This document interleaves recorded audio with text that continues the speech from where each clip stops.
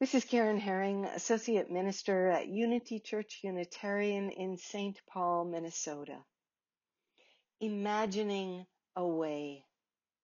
One of the best ways I know to get things moving when I'm facing significant change is to engage my imagination.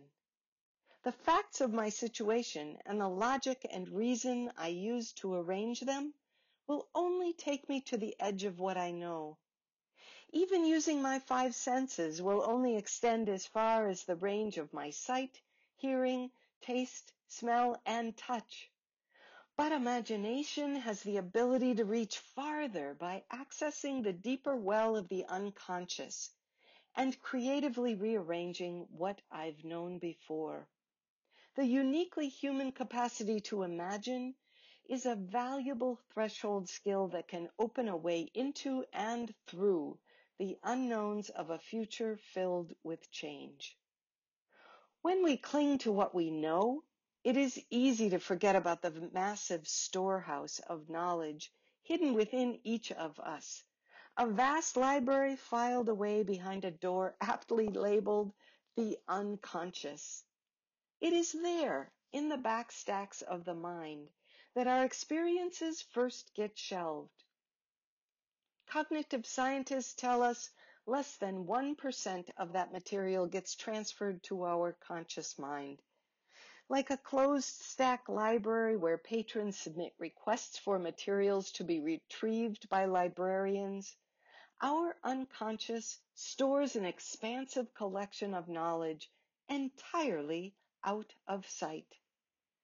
Some of it is also out of reach of language itself, collected and shelved as pre-verbal feelings, sensory experiences, and images that constitute the knowledge we call intuition. Dreamworker and author Jeremy Taylor called this knowledge not yet speech ripe, using an old Anglo-Saxon term for the unconscious.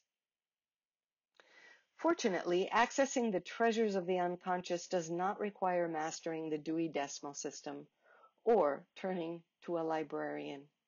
Rather, we can be assisted by the colorful cast of characters appearing in our dreams at night, or by any piece of music, poetry, or art that speaks to us. We only need to pay attention to anything flinging open the doors to the unconscious and beckoning us in to wander among the hidden stacks, often without knowing what we are looking for. Imagination, dreams, ritual, and the arts are all tools for accessing this larger pool of consciousness. In dominant culture today, these ways of knowing are often disparaged as less reliable and useful than science and historical fact. But any scientist worth their white coat knows that exploration begins with a dance between curiosity and imagination. We need to access a larger body of knowledge, especially when facing an unknown future. Our imaginations, creativity, and dreams all extend our awareness to do just that. Wang Maohua, a Tai Chi master in Beijing, once gave me an important lesson that changed my understanding of Tai Chi and now also guides me on the threshold of change. He began our time together by asking me to show him the Tai Chi I practiced at home. But soon after I launched through several forms, he stopped me. I was pushing myself through the moves, he observed. Try to focus your attention on the space above your head and below your feet, he advised instead. Extend your awareness to the space beyond your fingers. He then led me in a meditative journey through my body, awakening me first to the space within my body and then beyond it. He told me to stop pushing my body. Instead, he said, let your body move by gentle intention into the space beyond it, where your awareness is already waiting to meet it.